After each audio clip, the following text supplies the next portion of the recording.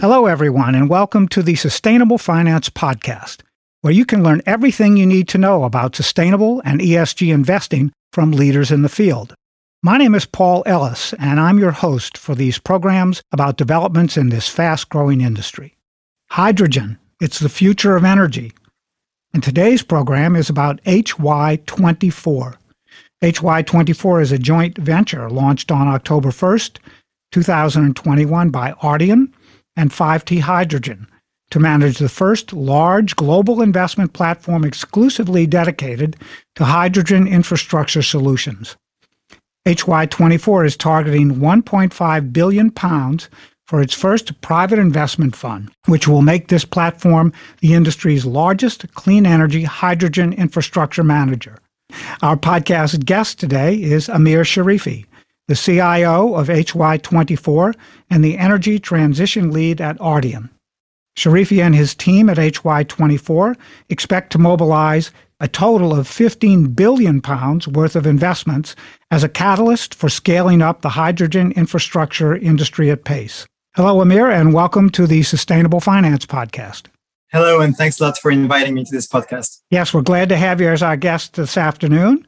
And given the current pace of clean hydrogen infrastructure development, when do Ardian and 5T Hydrogen expect HY24 to reach $15 billion worth of investment?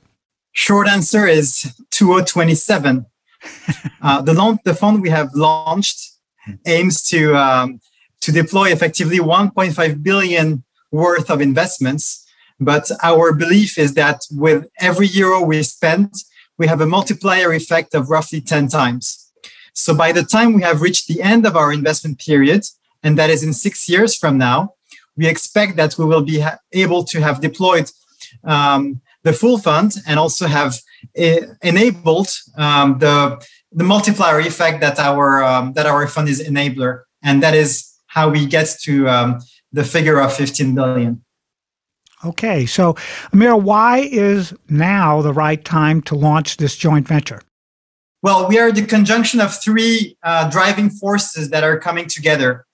The first one is that you have a large number of industrial groups which have been making announcements for large CAPEX programs for hydrogen development.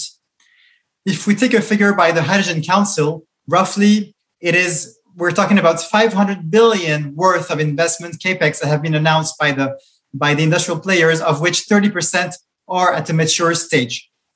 That is the first force. The projects are there and the CAPEX are ready to be spent. The second force is that at the government level, there are roughly 80 billion worth of support that have been announced by a number of global governments. And this is becoming even more acute and concrete as the governments are passing bills towards supporting hydrogen development. We have heard recently France in particular, that with a French president announcing hydrogen to be at the top of his program for the economic recovery of France by 2030. We have heard as well Prime Minister Johnson in the UK also making similar announcements. In the Nordics, there is bills that are planned to be announced by the end of the year. And even in the US, recently, there are also bills that are being developed and discussed using the same mechanism that we receive for renewables during the PTC, the tax credits that will enable the hydrogen to be supported by a dollar amount that will help to bridge the gap between the gray and the green hydrogen. This is the second force. And the third force, which is a bit missing to the table today, is the force of the institutional investors, the money from all the financial investors, institutional investors in the world that need to be channeled towards the best investments to enable a kickstart of the ecosystem. And effectively, we have been created for this purpose, to channel the money that is coming from the sovereign wealth funds, the pension funds, the insurance companies of the world that want to use a vehicle that they know to be invested into the infrastructure that will enable the whole ecosystem of hydrogen to emerge. And this is why it's the right time now, because all of these three forces are now ready to join forces. And we hopefully think we'll be at the center of that dynamic with the fund that we are creating. Thank you, Amir. Now, you've mentioned major energy and industrial companies as well as institutional investors. What role are they seeking or are going to be playing in accelerating the build-out of hydrogen infrastructure? Industrial players are going to play a key role on one side because, as I mentioned, they have developed a number of projects. They're bringing them to the CAPEX phase that will need to be funded. And it's quite critical that we get these projects up and running as soon as possible for the supply to be there, but also on the demand side to initiate a movement of demand that will be there. And on the other side, you'll need institutional investors that will support the financing of these projects and also the support of the establishing of captive fleets and the financing of such captive fleets so that demand is also there. And so when we are able to create the bridge between demand and supply, we solve the chicken and egg issue that has been one of the issues that we have seen as far as we've spoken around the hydrogen sphere. And we're able to kick off the hydrogen ecosystem going forward. This is a global play that is happening. It's not just in Europe, it's happening in the Americas, in the US. In California, for instance, there are strong support schemes that are getting there. And we can see a number of industrial players like First Element Fuel, like Shell, that are being able to establish refueling stations. We also see it in Middle East with big announcements around net zero targets in Australia, in Korea, in Japan. So it's really a global move. And what is really missing to the table right now is to make sure that all of these projects really become true infrastructures.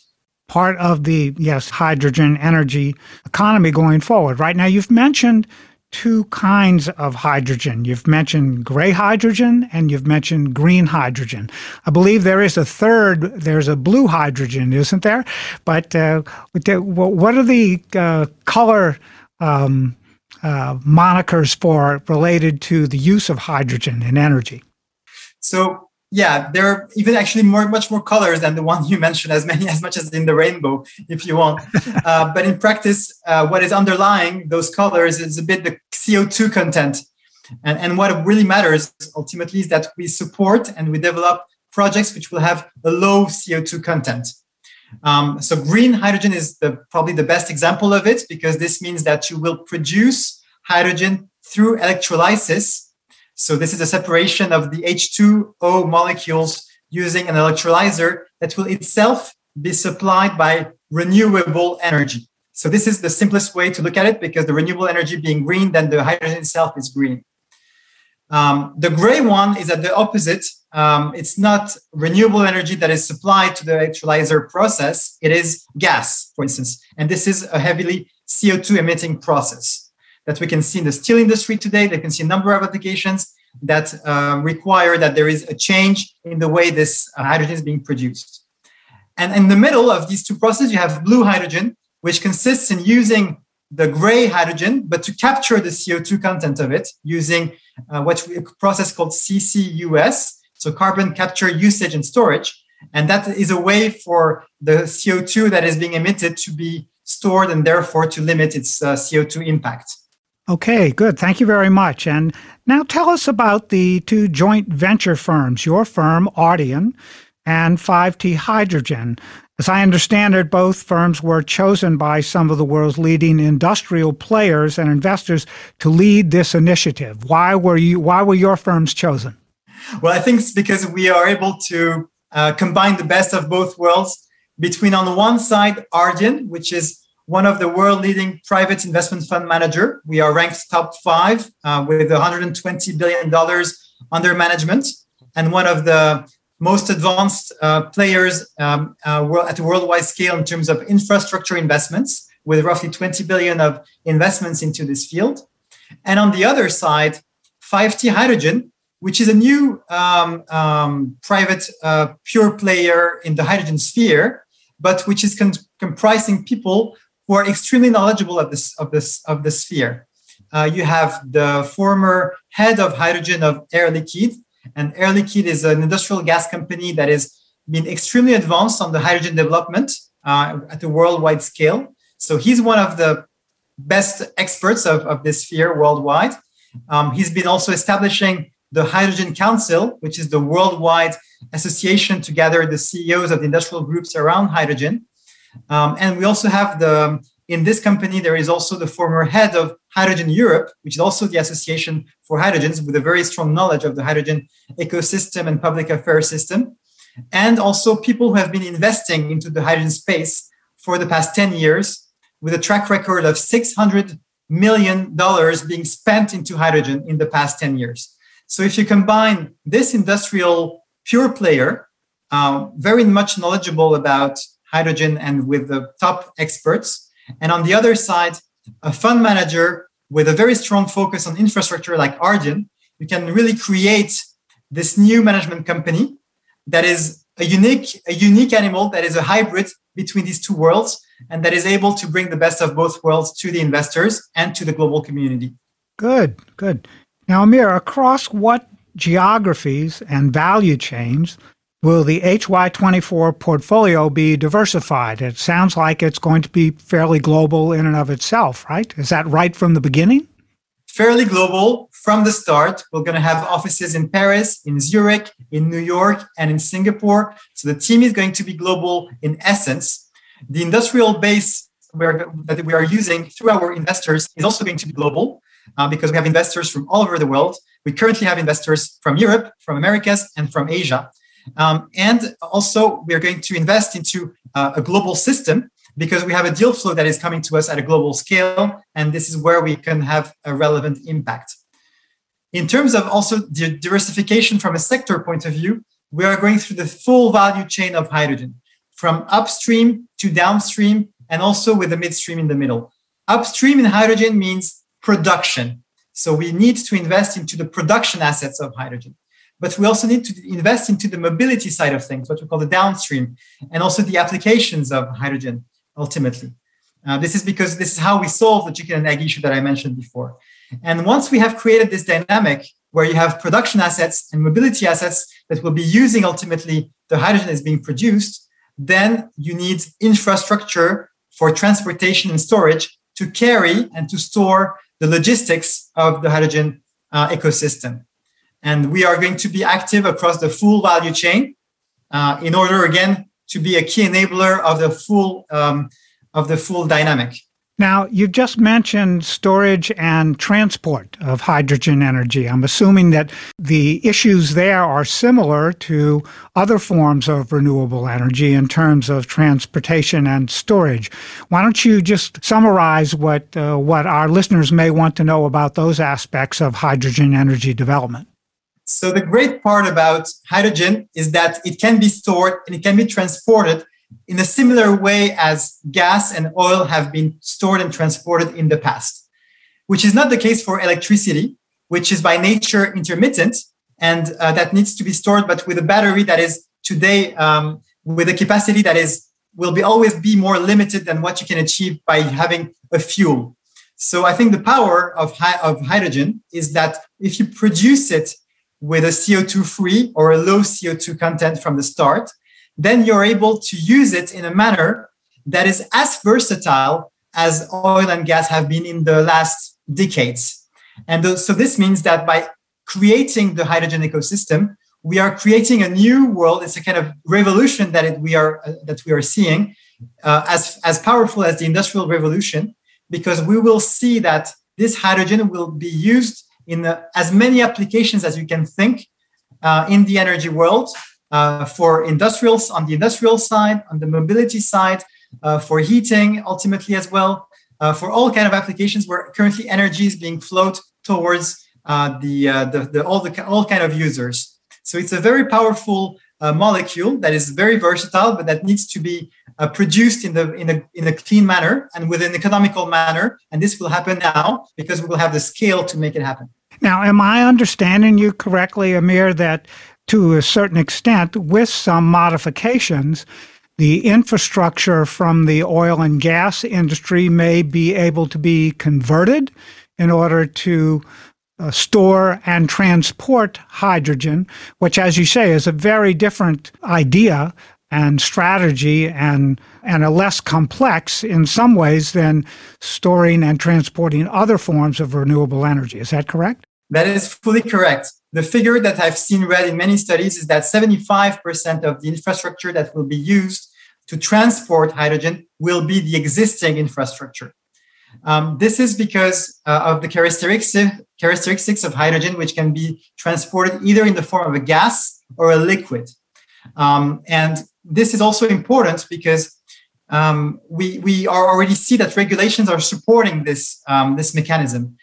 We can see that in Europe, for instance, there will be support mechanisms for blending inside of a gas pipeline, a limited content of hydrogen inside of the existing gas pipelines. And this will require very limited conversion, CAPEX, capital expenditure to make it happen. Going forward, if we want to take at a bigger scale, we can even think that all kinds of infrastructures can be used. Even not only the gas infrastructure, but also the oil infrastructure will be very much suited for transportation of hydrogen. And this is because the steel coating that is being used for these pipelines or the salt caverns that are currently used for oil storage have characteristics from a technical point of view, which are very well suited to transport and to store hydrogen. So this is a very interesting point in terms of how the logistics will be done in the future using existing logistics. So you've already mentioned in this last comment a couple of different value creation opportunities related to a portfolio of clean hydrogen infrastructure where you do not have to literally create new storage and infrastructure. What other value creation opportunities are related to hydrogen infrastructure investments? Well, from us, the value creation comes from the fact that we will be investing into assets which will need to be built, which entails a risk associated to that, and also a development risk, a construction risk, that once is behind this, enables lower cost of capital to come into the phase and to invest into these assets. So effectively, we are investing at a stage where there is a component of risk that we are ready to take because it's our nature of funds to take these risks to enable the infrastructures to come to life. But then once they have become to life, proven that they can deliver a given amount of production or fueling stations working as expected, then the risk profile of these infrastructures will be much more limited, and we'll see even more investors wanting to buy these assets. And this is where we'll be able to offload these investments into the balance sheets of other players that have a lower cost of capital. And this will be in the interest of the whole system, because when we lower the cost of capital, we lower the cost of hydrogen for the whole economy, including for the final users. That's terrific. So am I missing something in the history of renewable energy development? Why wasn't hydrogen the first thing that everybody started working on 25 or 30 years ago? Why did they go to wind and solar power and all that sort of thing if the infrastructure from the oil and gas industry was already able to be used for hydrogen?